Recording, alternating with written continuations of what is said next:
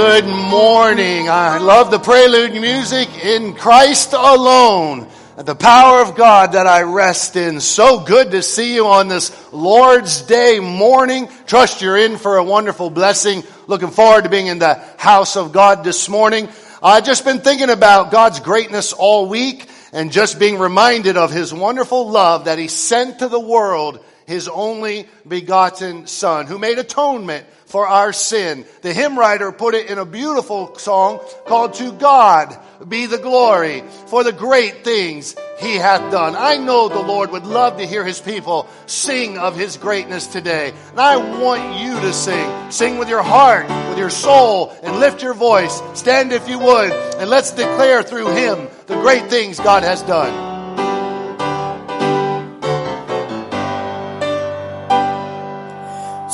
God be the glory, great things He has done.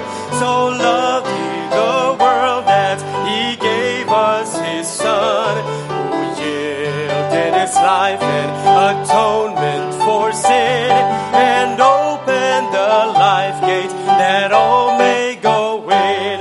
Praise the Lord, let the earth hear His voice. Praise the Lord, praise the Lord, let the people rejoice. Oh, come to the Father through Jesus the Son, and give Him the glory, great things He has done. Oh, perfect redemption, the purchase of blood, to every believer, the promise of God, the vilest offender who truly believes, that's moment from Jesus a pardon received. Praise the Lord, let the earth hear His voice. Praise the Lord, let the people rejoice. Oh, come to the Father through Jesus the Son, and give Him the glory, great things He has done. Great things He hath taught us, great things He has done, and great our rejoicing through Jesus the Son. But purer and higher and greater will be our wonder, our transport, when Jesus we see. Praise the Lord, let the earth hear His voice. Praise the Lord, let the people rejoice. Oh, come to the Father through Jesus the Son, and give Him the glory, great things He has done. Amen. Good morning. Will you pray with me, please? Heavenly Father, Lord, great things You have done. How wonderful that song is to our ears. Father, we just thank You for all the blessings You give us in our life, Father. Father, we thank You for knowing that we can't see You, but we can feel You and hear Your small voice, Father. Father, we know that while we're sinners, You commended Your love for us, that You sent Your Son to die on the cross for us. Father, many things I hear from Christians, the first thing and the most popular thing is what my life was before Jesus and how it's changed after Jesus. Father, I know that someone's out there today that might have put a wall up between them and You, Father. Father, I ask You to reach out and touch them and prick their heart and allow them to open their heart to accept You as your Lord and Savior, so that they can spend eternal life with You in heaven, Father. Father, I ask that in Your prayer, Father, today. Father, I ask You to be with Pastor Hunter and allow him to preach Your word. He's preaching from the book of John, and what a mighty book that is. And we need that word, and we need the Bible. The Bible is the word that we need to walk with every day. Father, be with us now as we turn and wave to each other. In Jesus' name we pray. Amen. Turn and wave to your neighbor.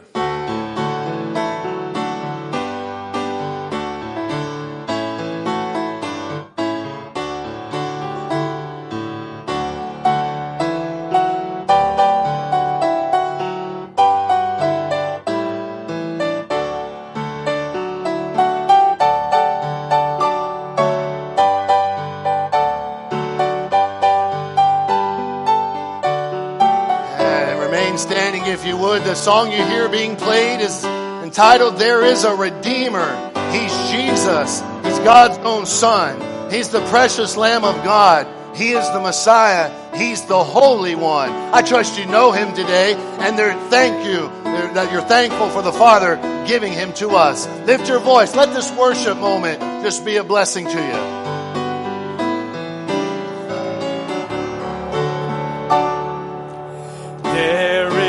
A Redeemer, Jesus, God's own Son, precious Lamb of God, Messiah, oh, for the one. Thank you, oh my Father, for giving us your Son, and leaving your Spirit till the work on earth is done. Jesus, my Redeemer, name above all names, precious Lamb of God, Messiah, hope for sinners slain. Thank you, oh my Father, for giving us your Son, and leaving your Spirit till the work on earth is done. When I stand in glory, I will see His face. There I'll serve my King forever in that holy place. Thank you, oh my Father, for giving us your Son, and leaving your Spirit till the work on earth is done. Amen. Be seated, please. Wow, what a tremendous hymn and a chorus. When I stand in glory, I will see His face. What a day that will be when my Savior Jesus I shall see. I hope and pray that is a blessing and a reality in your life. Welcome today to Plantation Baptist Church. Delighted to see you, glad to see you, needed to see you, wanted to be in the house of God. I joined with the psalmist today when they said, I was glad when they said, let us go into the house of the Lord. I was worried when I woke up this morning and it was pitch dark. I could hear the rain tinkling a little bit out there. And in my flesh, I said, nobody's going to church, God. They're all going to watch online, so I'm going to preach from my bed this morning. And I'm going to figure out a way to do that one of these times. I'm just kidding about that. But had a wonderful 8:30 service.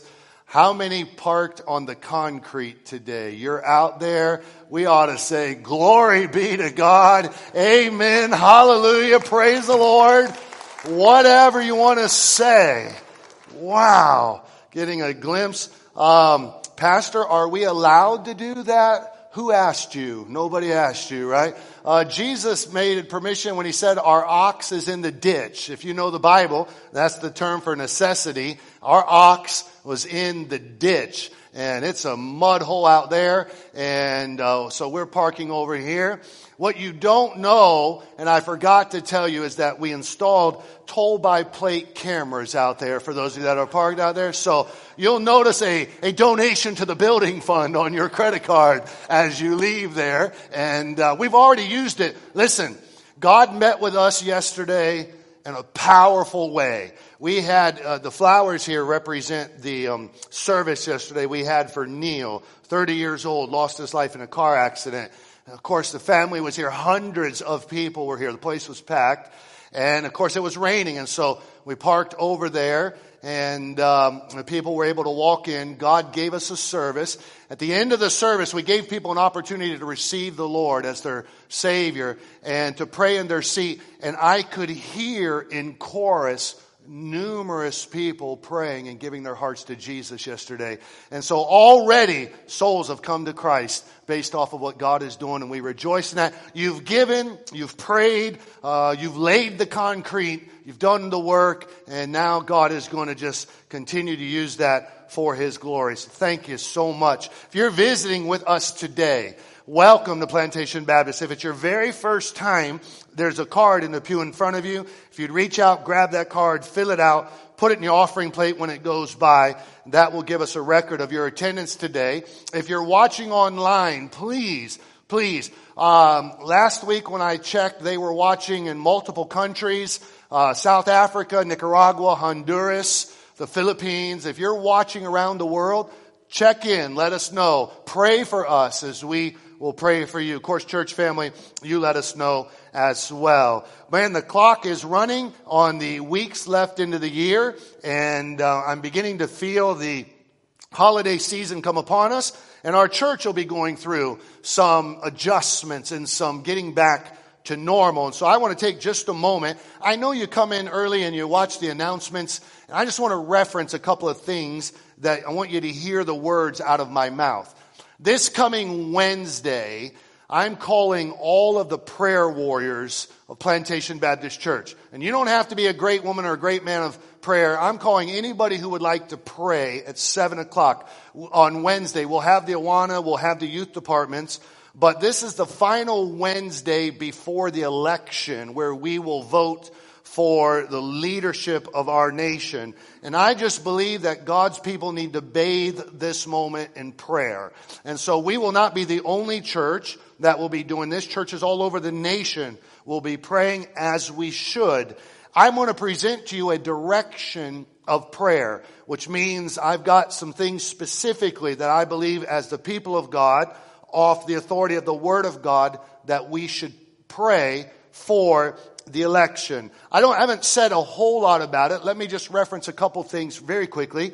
I hope you're planning on voting. Christians should vote for the leadership of our nation. I believe the Bible will encourage God's people to vote. Pastor, I'm so torn, I don't even know what to do. Right. As a Bible-believing Christian, the way you view the election is you are not a Democrat or a Republican or an independent. You are a biblical value voter. Right? So it behooves. Now sometimes God's people are like the Geico commercial. I love that commercial when they're on the sand volleyball court and he's got that animal, I don't know if it's an emu or ostrich or what it is, and he's trying to give direction and he looks over and the ostrich has got his head in the sand, right? God's people, we can't put our head in the sand. It ought to matter to us, the leadership of our nation, right? And so we have to do our due diligence. I'm afraid most of God's people enter into the voting booth and we treat voting like we did when we were in school. Just B if we don't know the answer, right? We just go down through there and we circle them. If we've learned anything in our nation over the last year, we have learned that the office of president is important, but the local office of mayor is important as well. All the leaderships are important. And you have a responsibility as a Bible-believing Christian to understand the direction of all of those things according to the Word of God. And the biblical issues for God's people are the issues that we ought to give our full consideration of. And there's not the whole ballot is that way, but some of them are. And so as Bible-believing people and your pastor, I'm not telling you who to vote for outside of you ought to vote with a biblical mindset. And we need to pray that. And if you want to talk with me about that, that'll be fine. I'll talk with you about that. But talk nicely, okay? Because I get my feelings hurt. Friday, there's a youth activity, and I hope your kid will be at the youth activity. I had 65 teenagers last time we did an activity. And if you're new to our church and you have teenagers, get them at the activity Friday. This will get them introduced to our youth group, and I know they'll enjoy themselves. The first Sunday of November, big day, huge day. It's not only the time that we change our clocks as a nation or as a world, but it's also the time next Sunday that we have some change here. We keep our 8:30 service. We will add back our 10 o'clock Sunday school. Next week, this service starts at 11 o'clock. Next week, this service starts at 11 o'clock. Okay. So we want to make sure to know that. Sunday school next week. If you're considering joining Plantation Baptist Church, our new members class will start next week. I teach that. It will start at 10 o'clock in my office. If the crowd is too big, we'll move it to a different room. If you're interested in that, call the church and say, you know what, we've been attending for a while. We're not sure if we're going to join yet or not, but we would love to take the class. Love to have you in the class. Also, we have our new believers class starting at the same time. Veterans, November 7th is our breakfast for you. Please sign up at the welcome desk. Senior Saints on the 15th, we have a luncheon for you. Our Thanksgiving luncheon after this service in the fellowship hall. We'll ask you to sign up as well. Moving into December, just a couple things quickly. First Sunday of December, months ago, before coronavirus, I scheduled a Christmas concert with a Southern gospel group called Greater Vision. There's a picture of them. They sing better than they look. I promise you that. And you can't mess up Christmas. If you mess up Christmas, you're just not human. They're going to bring a concert to us. If you've ever been to one of our Christmas concerts, you know they're a blessing. That's December 6th. I think it's going to be at 5 o'clock. Tickets will go on sale for that next week. And usually they're like $10 an adult, $5 a kid. But it's a beautiful evening, and we look forward to celebrating Christmas along those lines. Your children should be in Christmas program practice right now, and that will be on December 13th. And then Christmas Eve services, we will do 2 of them this year so we can distance as best we can. Usually we can put almost 1,000 people in our Christmas Eve service. I don't know that we'll have that this year. We'll spread the services out.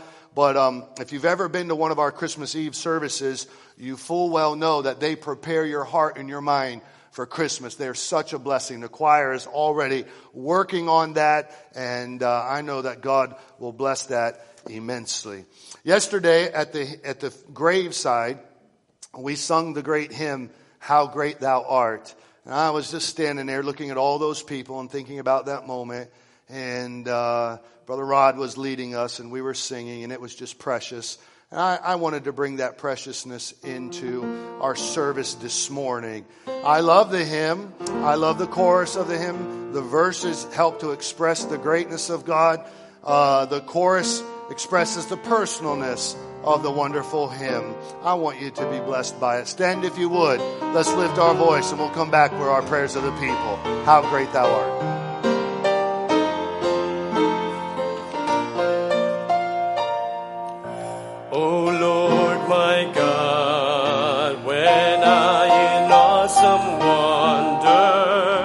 Consider all the worlds thy hands have made. I see the stars, I hear the rolling thunder. Thy power throughout the universe displayed. Then sings my soul, my Savior God, to thee. How great thou art.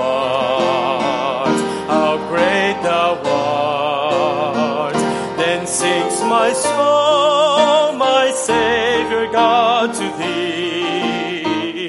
How great thou art, how great thou art. And when I think that God his Son not sparing sent him to die, I scarce can take it in. That on the cross, my burden gladly bearing, he bled and died to take away my sins. Then sings my soul, my Savior God, to thee. How great thou art, how great thou art. Then sings my soul, Savior God, to thee. How great thou art, how great thou art. When Christ shall come with shout of acclamation, and take me home. What joy shall fill my heart. Then I shall bow in humble adoration, and there proclaim, my God, how great thou art. Then sings my soul, my Savior God, to thee. How great thou art, how great thou art.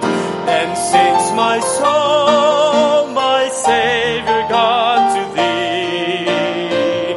How great thou art, how great thou art. Amen. Please be seated if you would. Our prayers of the people are coming. I want to give God glory. Brother Jack Powell is in our service today. He underwent surgery on his neck this week, and God has brought him through. God used him and his sons and his wife at a funeral service yesterday, and we give God glory for that. Brother Oscar Tapia is probably watching online. Brother Oscar underwent a major surgery this week. I heard from his son that God brought him through. We prayed for that. We're giving God public glory. Our missionary Steve Ziner. How many know Steve and Connie Ziner? Pray for Steve. They found something wrong with his heart through a simple doctor's appointment, and he's undergoing a pretty heavy medical procedure tomorrow. And he needs our prayers. If you're friends with him on Facebook, he wrote about it there. You could check. He's probably watching our service now, and so he would appreciate the prayers of his church family. Roxana Patterson. I'm not sure if Roxana's in our service right now or not. She's in the balcony. Roxana lost her husband. Scott, passed and went home to be with the Lord a few months ago. She called, and I couldn't take the call, but she left a voicemail on my phone. And when I played the voicemail, I wept with her and I rejoiced with her. And she just wanted to give God public glory today that her earthly husband is gone, but Jesus is being a faithful husband to her. And he's provided for her, and he's worked miracles for her and her children. And with tears and tender voice, she just said, would you just tell the church family, thank you for praying for me. God has heard the prayers. God is moving, and I want to give him glory. And we reckon that with you, Roxana, today. Would you pray with me, please? Heavenly Father, God, that really and truthfully could be and should be the testimony of all of our lips, that our God hears and answers prayer. That, Lord Jesus, you are faithful and trustworthy and wonderful in the way that you care for your children. We just give you glory. We join with Roxana, God, and as her pastor and with the people of her church, we reckon the good hand in her life. Her husband has left. He's with you. But you made promises to the widows that are in the scripture. And I don't know anything that comforts someone in the time of heartache than the Word of God. And so thank you for that. God, thank you for touching Brother Jack and Brother Oscar, great physician, for watching over them and caring for them as they've undergone the surgeon's knife. God, you were the first surgeon to ever perform surgery in the garden. So we always run to you to make sure that we're cared for and covered. Lord, I lift our missionary to you, Brother Ziner. We love him. He's my uncle. I love my uncle and I love my aunt. And Lord, surprisingly, they found something wrong with his physical heart. Not surprisingly, his spiritual heart is doing just fine. And so I'm asking you, great physician, to comfort him tomorrow, care for him. Lord, may your peace rule in his heart and guard his mind tonight. It's always an anxious night as you prepare for these moments, but I pray the peace of God would just rule and reign. Father, thank you for the funeral service yesterday. The scores of people that we heard calling upon Jesus as their Savior. I would say that Neil in his life would have given his life for that to have happened. I pray today for James, for Laverna, for the family, for Jaswani, for Roman. God, comfort them. Continue to comfort them. I'm sure they're watching today. They just meet their every need, Lord. You sure were glorified yesterday. Father, I want to say thank you for letting us park on the concrete today. It's just such a joy to our church to have stable footing and stable ground. I love you for it, and I thank you for it. Lord, bless me as I preach now. I need power. The word of God, may as it goes forth, Spirit of God, touch our hearts. Draw all of us close to you. Those of us that know you as Savior, may we be secured in your salvation, your love. May we grow deeper in our love for you. For those that are not saved, may today be the day they put their faith and trust in you. Thank you for providing for our church now. In Jesus' name we pray. Amen and amen. God bless you as you give. God bless you as you put that card in the plate. The song they're getting ready to sing is a song of belief and conviction. I'm glad we can believe in the Lord Jesus. God bless you.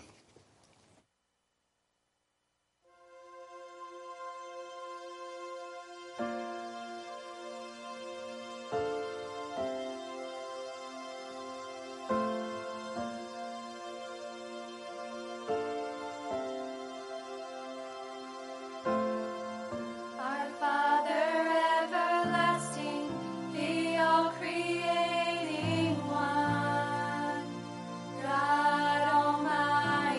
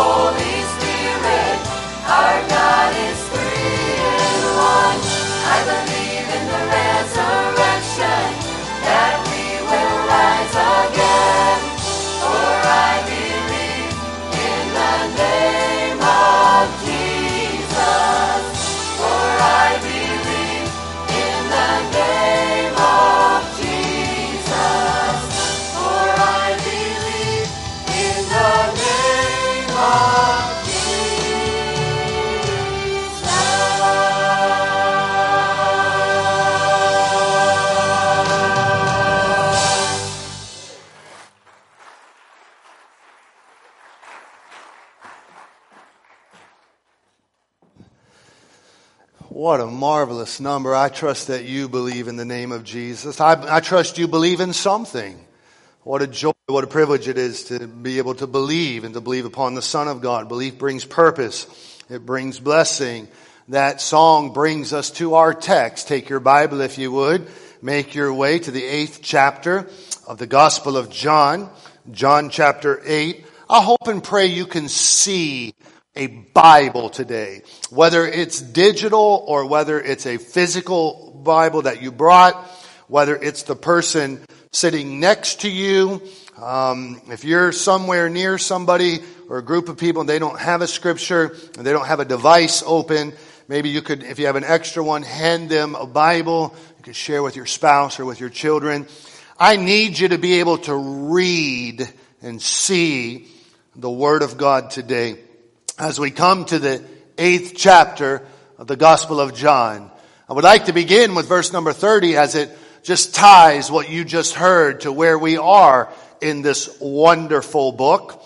When you come to the 30th verse of the 8th chapter, you read in black ink. You notice most of the chapter is in red ink. Those are the words of Jesus if you have a red letter edition. In black ink you read, "As he," that would be Jesus, "spake these words, many believed on him."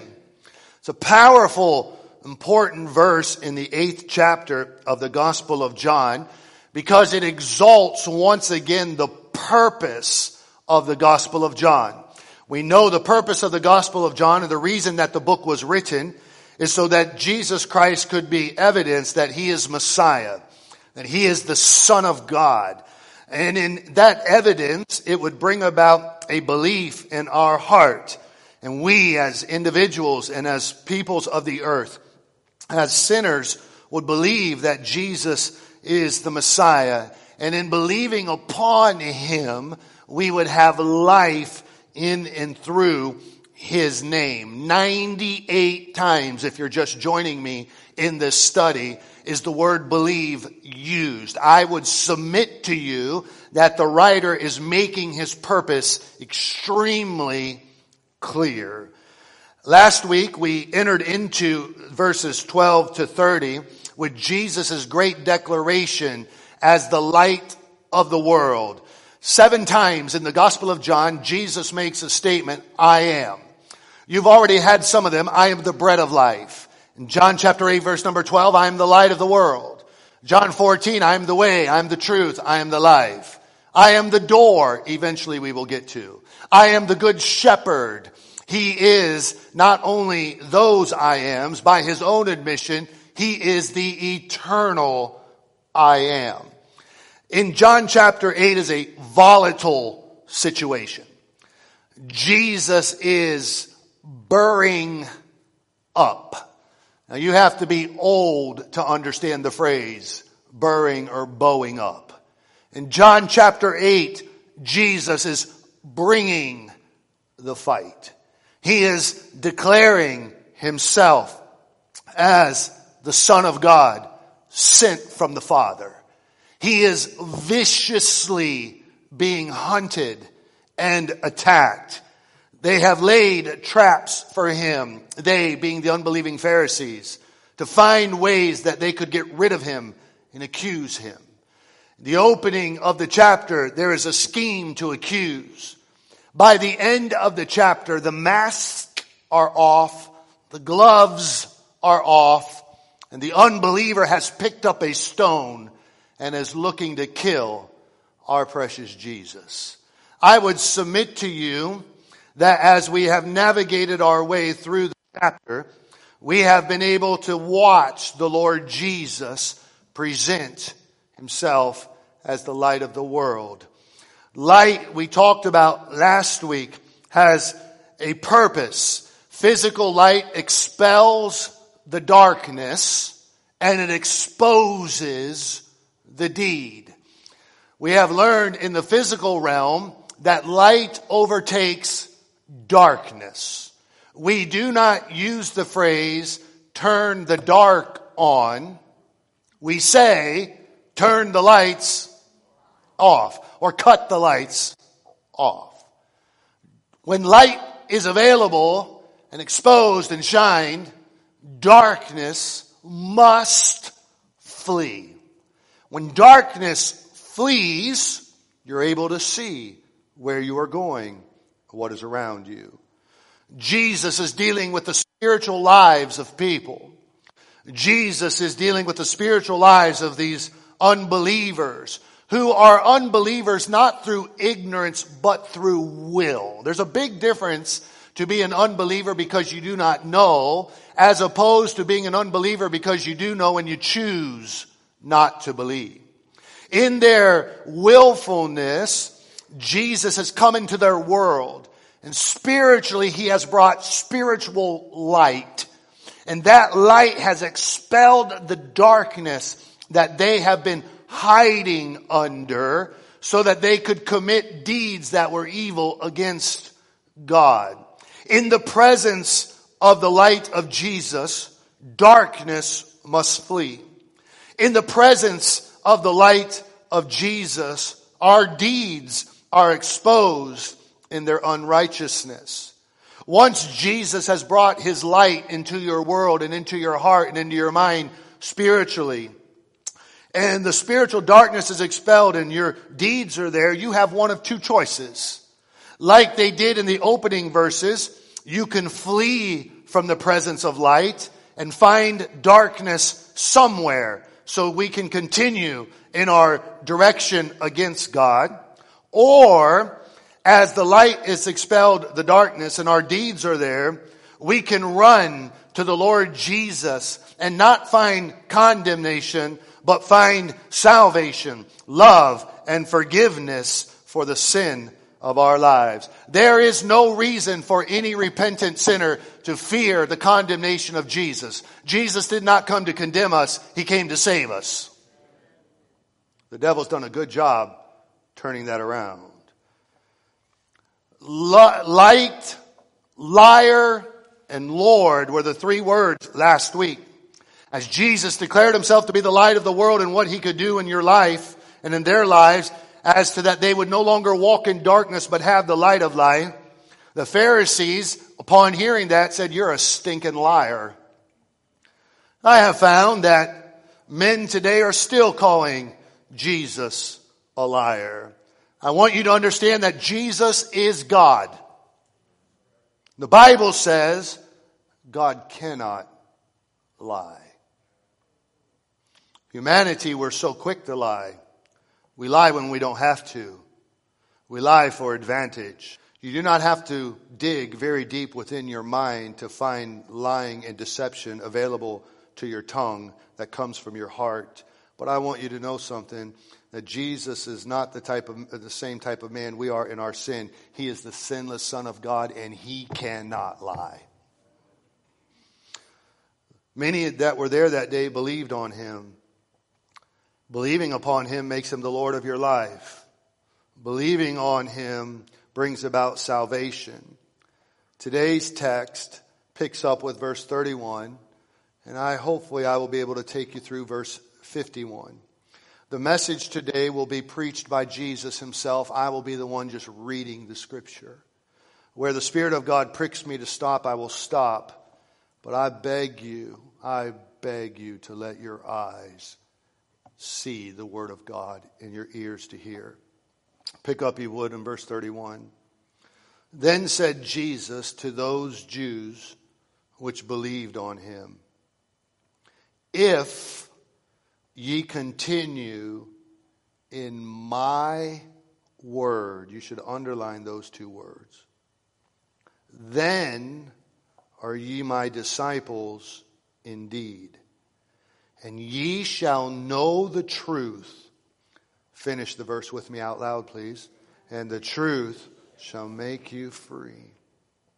They answered him, "We be Abraham's seed. We're never in bondage to any man. How dare you," is the text.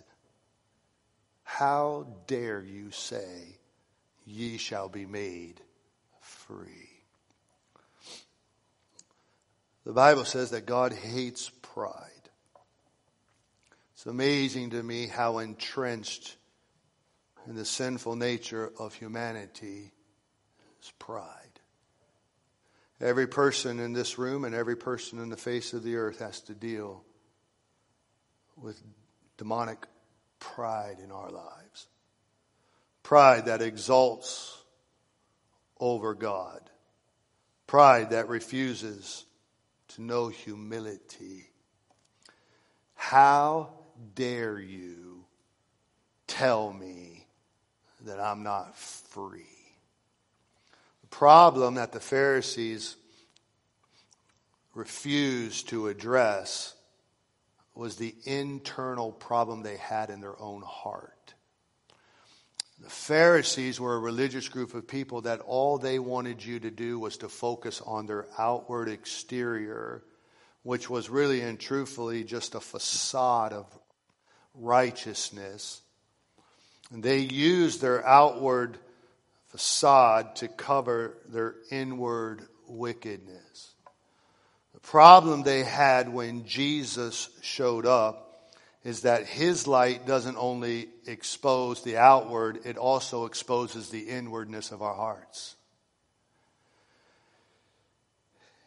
Jesus here is speaking to those folks that had believed on him. We know from the scripture that true belief comes from your heart, your spiritual heart.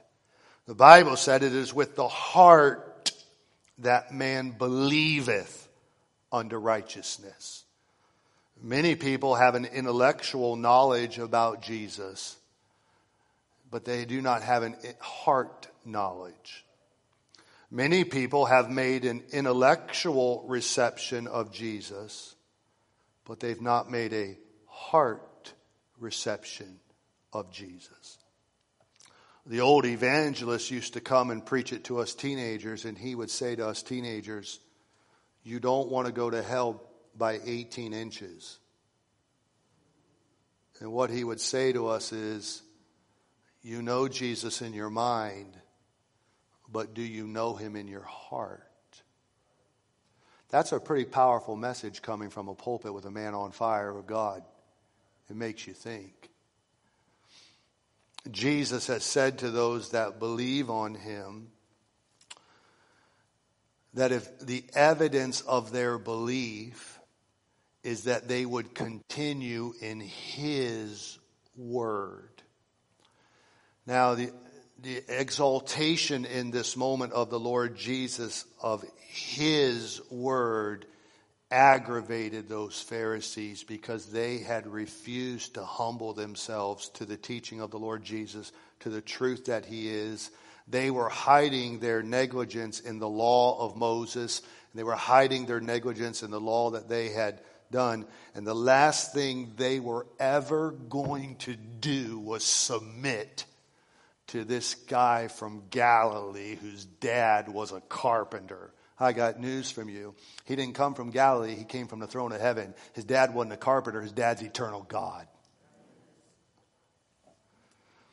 Jesus said to them, speaking of their spiritual heart, listen, fellas, you've believed on me, and if you will continue in my word, that is the evidence that you have believed on me, then you will be my disciples indeed. And as you continue in that word and you continue in my truth, you'll know the truth and the truth will make you free. Now, he wasn't talking about a physical freedom to where they were enslaved into the nation. He was talking about a spiritual bondage where they had been enslaved in their sin.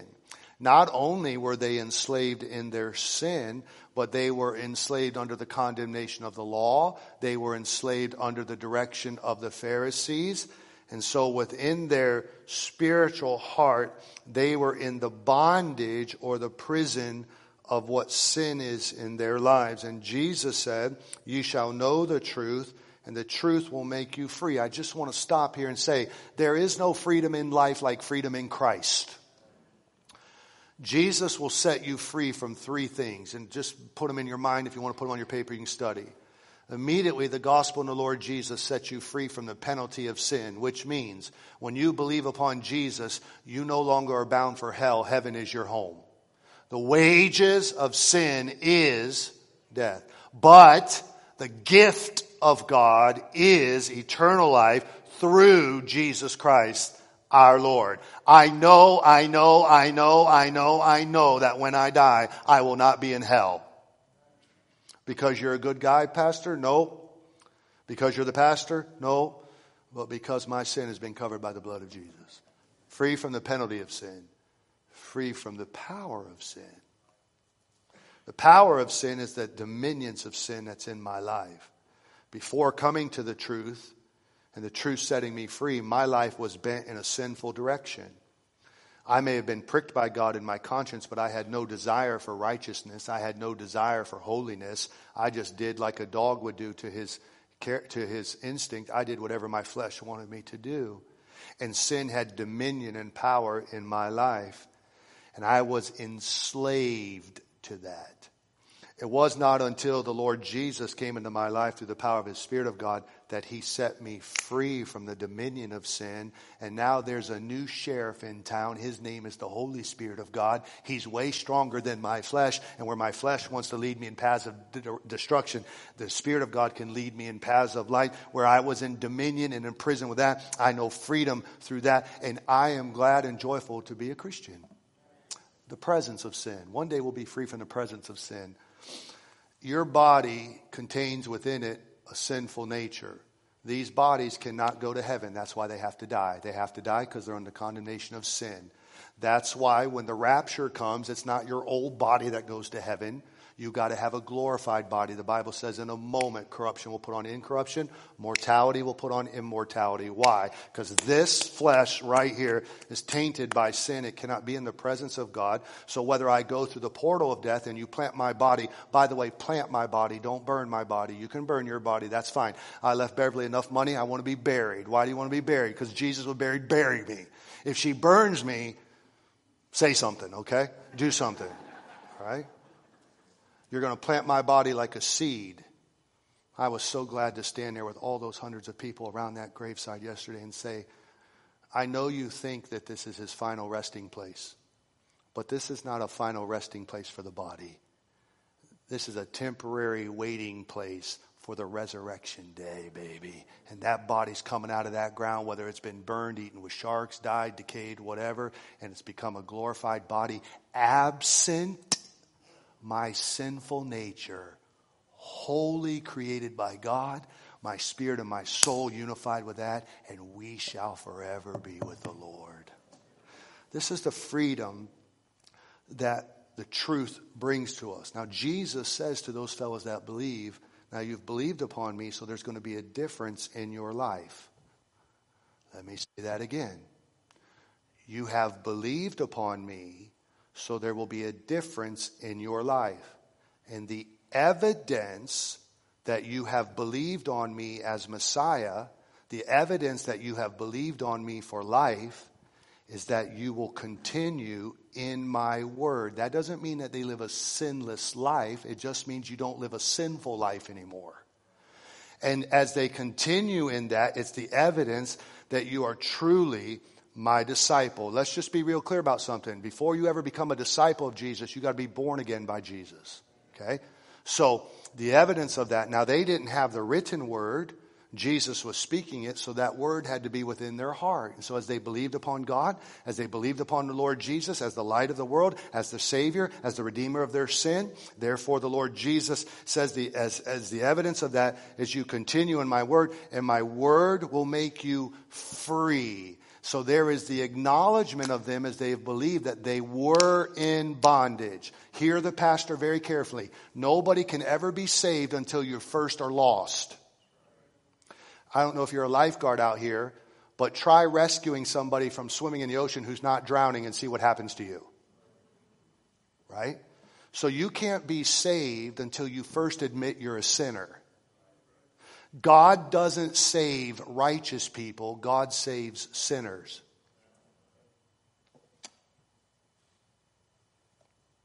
We understand that, right? God doesn't save righteous people. God saves sinners. The old preacher used to say it this way: heaven is filled with bad people and hell's filled with good people. Boy, that bothered me when I was younger. What? Huh? You're out of your... Heaven's filled with bad people? Hell's filled with good people? How's that even possible? Right.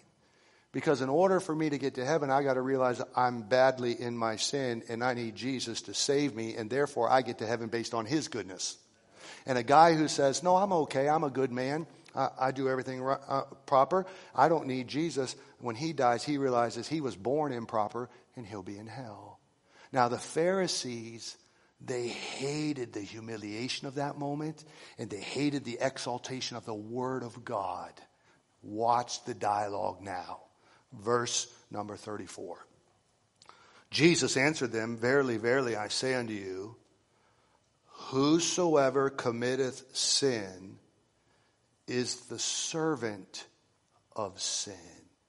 Well, they just told him, how dare you reference us to be in bondage? We've never known bondage to any man. And Jesus says, again, I'm not talking about your physical life. I'm talking about your spiritual bondage. And I know you've got this big masquerade on for everybody where they think you're righteous, but I know your heart. And I'm telling you that the evidence that whosoever committeth sin, where sin is the leadership of your life, it's the direction of your life, it's not even hidden, it's just that way. You are the servant of sin. Listen carefully with your ears here real quick so you get this. We are not sinners because we sin. We sin because we're sinners. I'm going to say that again. We are not sinners because we sin. That would mean that there may have been a time where we weren't. We sin because we're sinners. The reason that I commit a sin is because I'm a sinner. I did not commit a sin to become a sinner. I was born a sinner. So were you. I was born in the slavery of sin. My dad did not sit me on his knee and teach me, Tommy, today I'm going to teach you how to lust.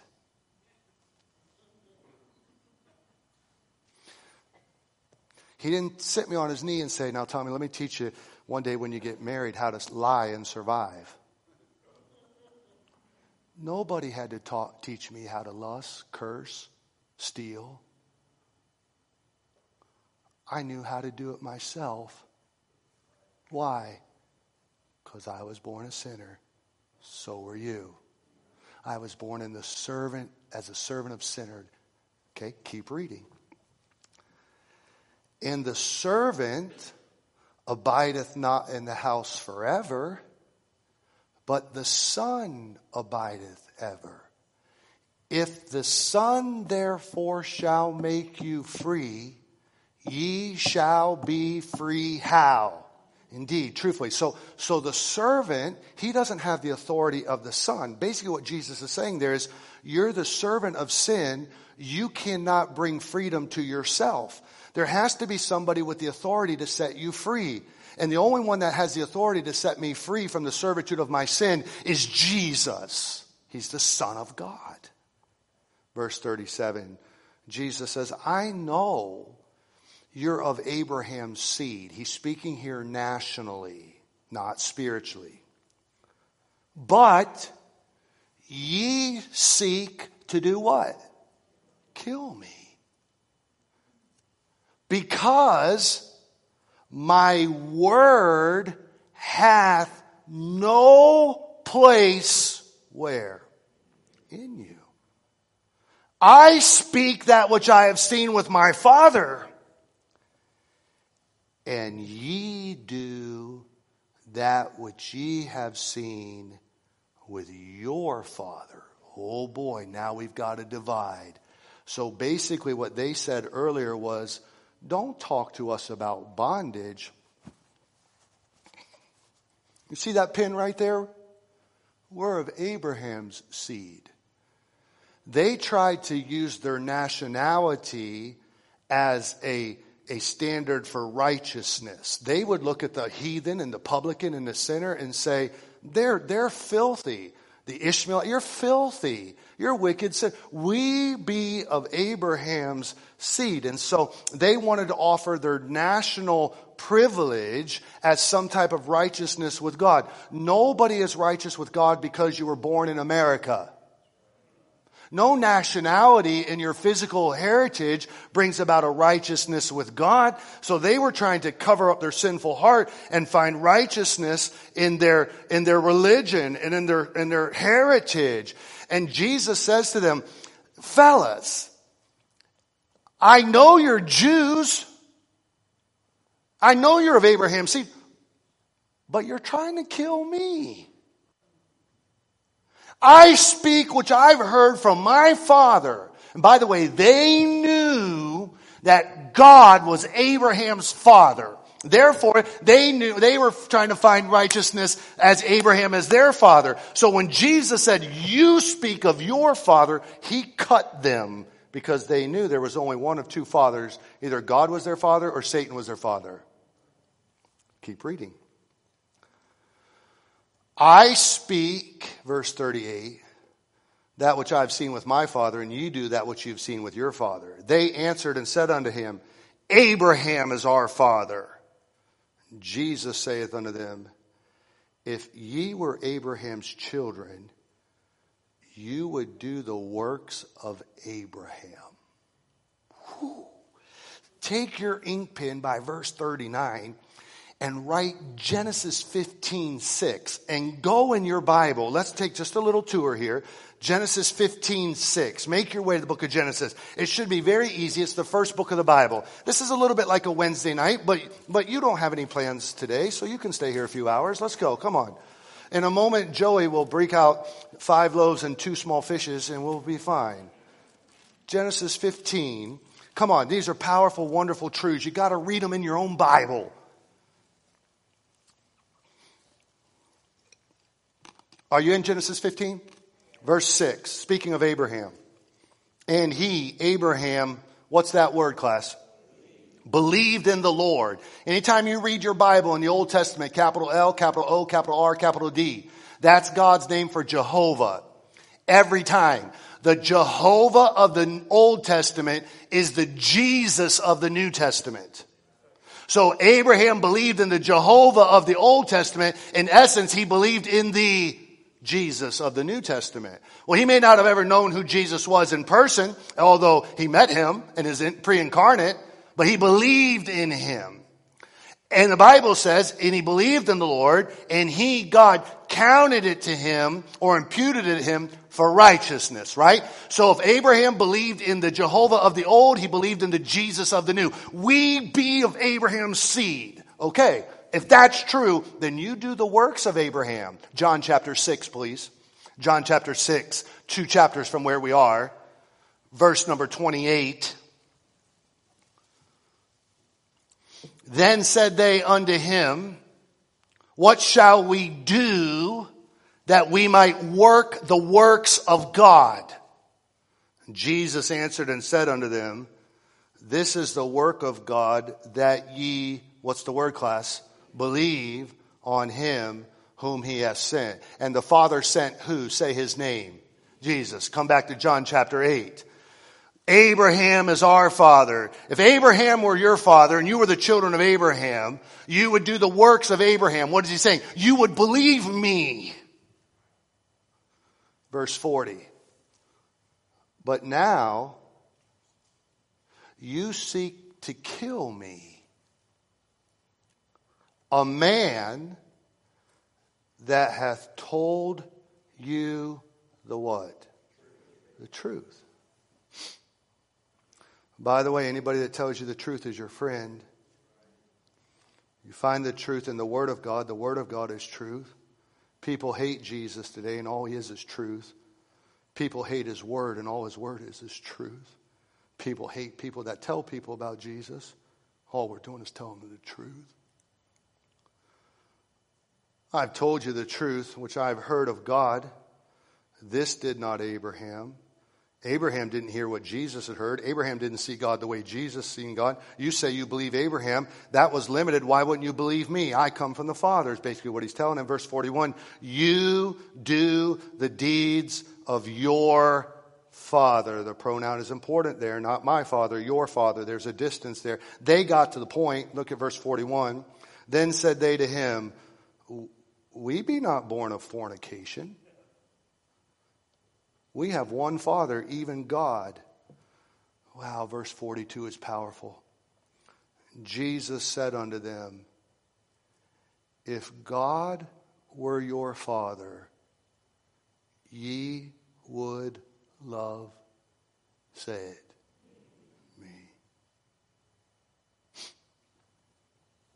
Let's just stop right here a second. Look me in my eyeballs. I love you. I'm your pastor. I'm asking you. If God is your Father, then you love Jesus. You cannot claim God as your Father and hate Jesus. If you love God the Father, you love God the Son. John 14, please. Hold your hand here.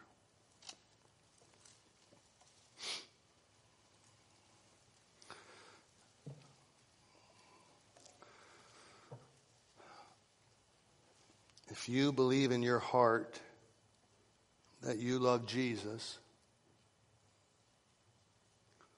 then I want to read 2 verses with you, and I want your eyes to see them on verse number 15 of John 14. If ye love me, keep my what? Verse 21. He that hath my commandments and keepeth them, he it is that loveth me. And he that loveth me shall be loved of my Father. And I will love him and will manifest myself unto him. If you love the Father, you love me. Probably 99% of the people in this room and listening to my voice would say, we love Jesus. So your pastor would say to you from Jesus' words, then you keep his commandments.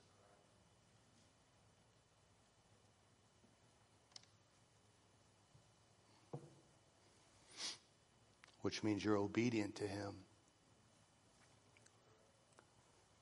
Which means you're not deceitful. You're not bound in sin. You're not wayward. You can't tell him you love him and then disobey him. You can't do that. 1 John chapter 5, please. Come on. It's Pastor Appreciation Month. Appreciate me and turn the pages. That just saved you $20. By the way, I feel appreciated every minute of my life to be your pastor. You've done a wonderful job at that. Verse number 1. Whosoever believeth that Jesus is the Christ is born of God. If that's you, would you say amen? And everyone that loveth him that begat, loveth him also that is begotten of him. Which means if you love the Son, you love the Father. You love the Father, you love the Son. By this we know that we love the children of God, when we love God and keep his commandments. Now watch verse number 3. Please, you can't take Tom's word. You got to take the Bible word. For this is the love of God, that we keep his commandments. And his commandments are not what class? Grievous.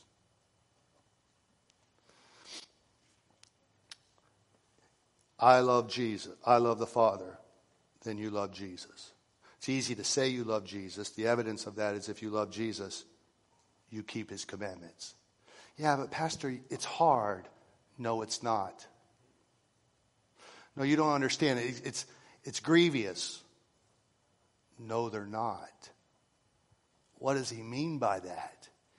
He means by that saved people trust Jesus.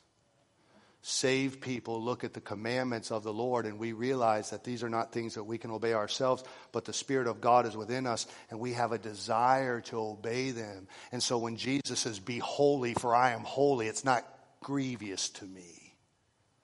When Jesus says, love your neighbor as yourself, I don't fight that.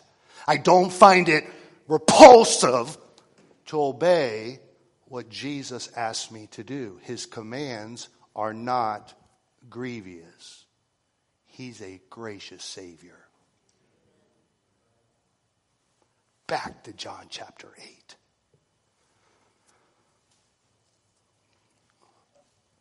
If God were your Father, you would love me. For I proceeded forth and came from God. Neither came I of myself, but he sent me. Verse 43, Jesus asked a very difficult question. Why do you not understand my speech? Why don't you do what I'm saying for you to do? Why don't you receive me as the Son of God? Why don't you believe me? Verse 43, even because you cannot hear my word. The hearing of that word implies the obedience to that. It's one thing to hear the words out loud. It's another thing to hear them with an open heart. Jesus says the reason you guys can't see it is because you can't hear it. And the reason you can't hear it is because you've willfully denied me. Verse 44, you're of your father the devil. The lust of your father you will do. He was a murderer from the beginning and abode not in the truth because there's no truth in him. When he speaketh a lie, he speaketh of his own. He's a liar and the father of it. And because I tell you the truth, ye believe me, what class? Not. Pretty straightforward. Jesus says, you're of your father the devil. You're believing his lies. I'm telling you the truth, and you won't believe me. I think I'll stop right there. I sure would love to finish, but I'll stop and make my summation. The truth is, every man, every woman, don't dismiss me too fast. Every man and every woman was born in sin.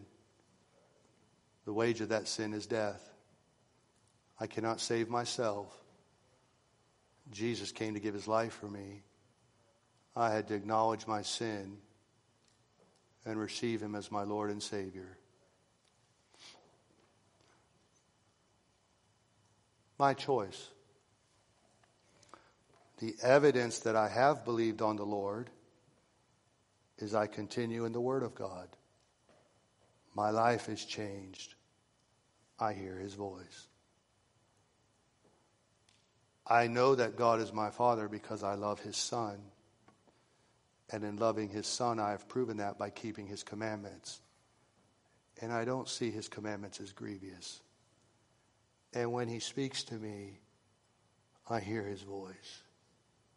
And when I hear his voice, I don't burr up in pride. I say, speak, Lord, for thy servant heareth. Amen. Do you hear God's words?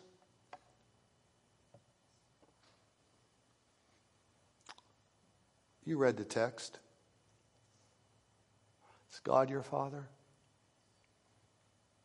Or is your life filled with lying and anger and murder and willful disobedience? Satan your father. Satan was my father at one time in my life until I was born again. I want to say one thing, and I know it's going over the airwaves, but I make no apology. The Pope said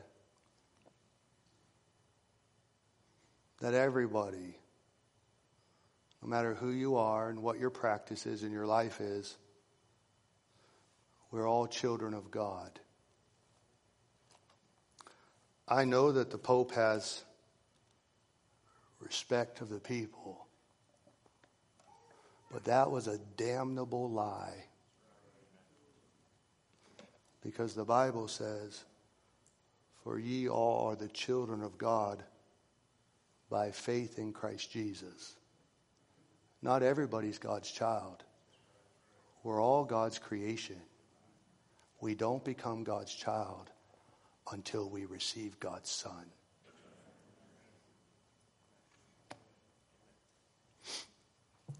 Lies are out there. Let all men be liars, God be true. Shall we pray?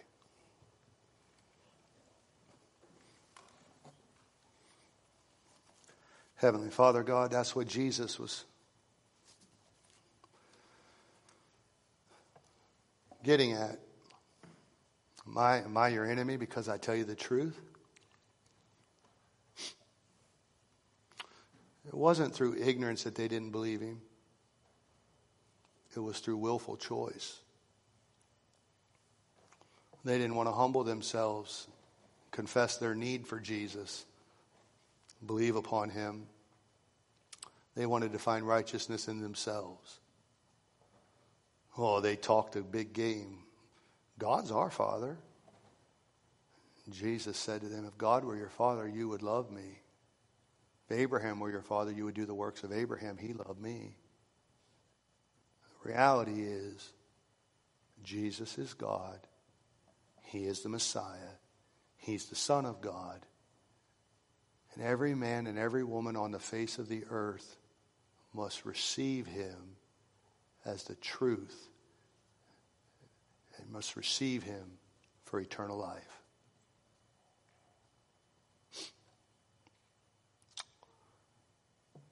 The thing about it is, you know all of our hearts, whether we've done that or not. We might be able to hide with some facade, but we cannot hide from the eyes of God. Lord,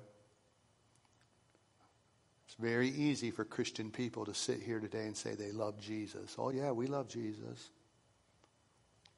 But they're not keeping his commandments. Somebody's not telling the truth.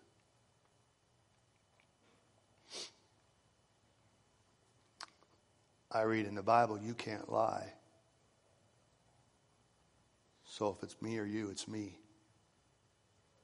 If it's them or you, it's them.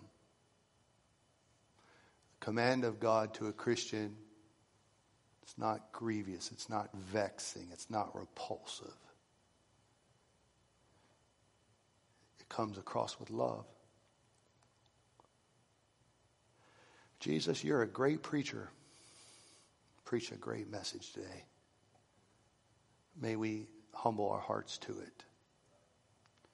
Just there seated with the quietness of your own moment, your heads bowed and your eyes closed. Let me start with you, Christian.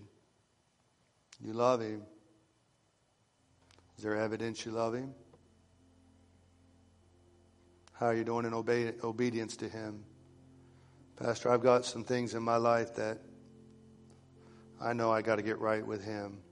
Love makes a man and a woman do things they're supposed to do, sacrificial things.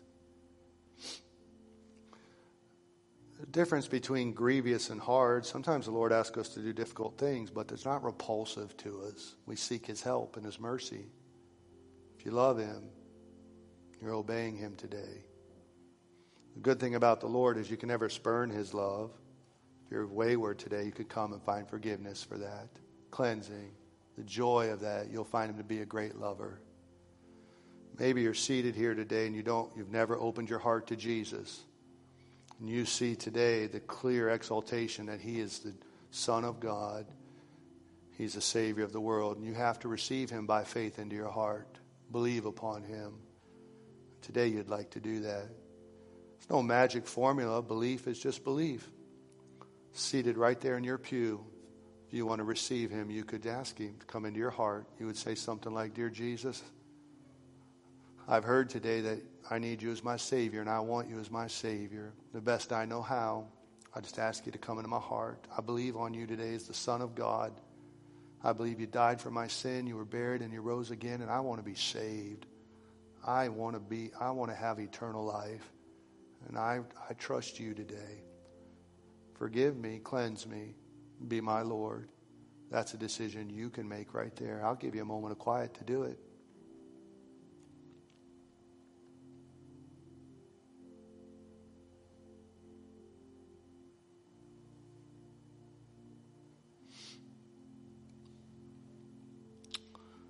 I wonder, seated there, Pastor, today I opened my heart of belief to the Lord, and seated right here, I asked Him to be my Savior. Don't embarrass me, don't call my name, Pastor. But I did that. The best I could, I asked Him to save me and cleanse me from my sin. And I just want to let you know I did that. Would you lift your hand so I could see? Just lift it and put it back down. Pastor, the best I could, I received the Lord today. All right. I don't see any hands, so if you did, raise it higher. All right. Stand if you would, please. Heavenly Father, we have our invitation now. So now it's up to God's people. If you love me, keep my commandments. I trust you just do a work in our hearts now as we have time at the altar with you. And if there's be something between us and you, we get it right. In Jesus' name, amen. All right, let's lift our voice. Men of God, be here for prayer if somebody would like to come. The altar is open. Verse number 1.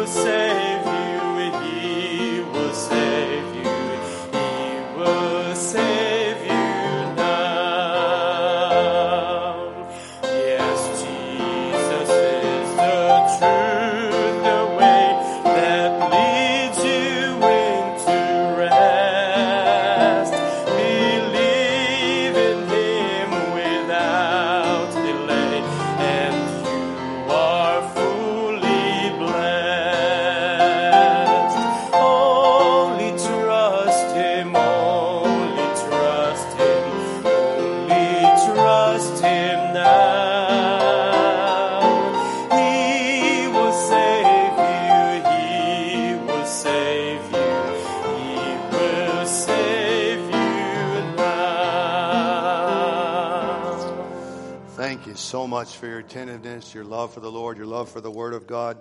Somebody lost what seems to be pearls. I don't know if they're real or not. We'll just leave that right there. If they are real and you lost them and you don't claim them, they're going to the building fund. If you'd like to claim them. By the way, if you come up to me and want to claim them, you better show me a receipt, especially if they're real, or I'm not giving them to you.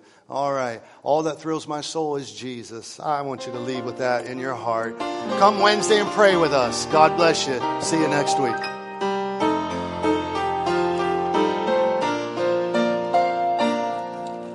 Who can cheer the heart like Jesus?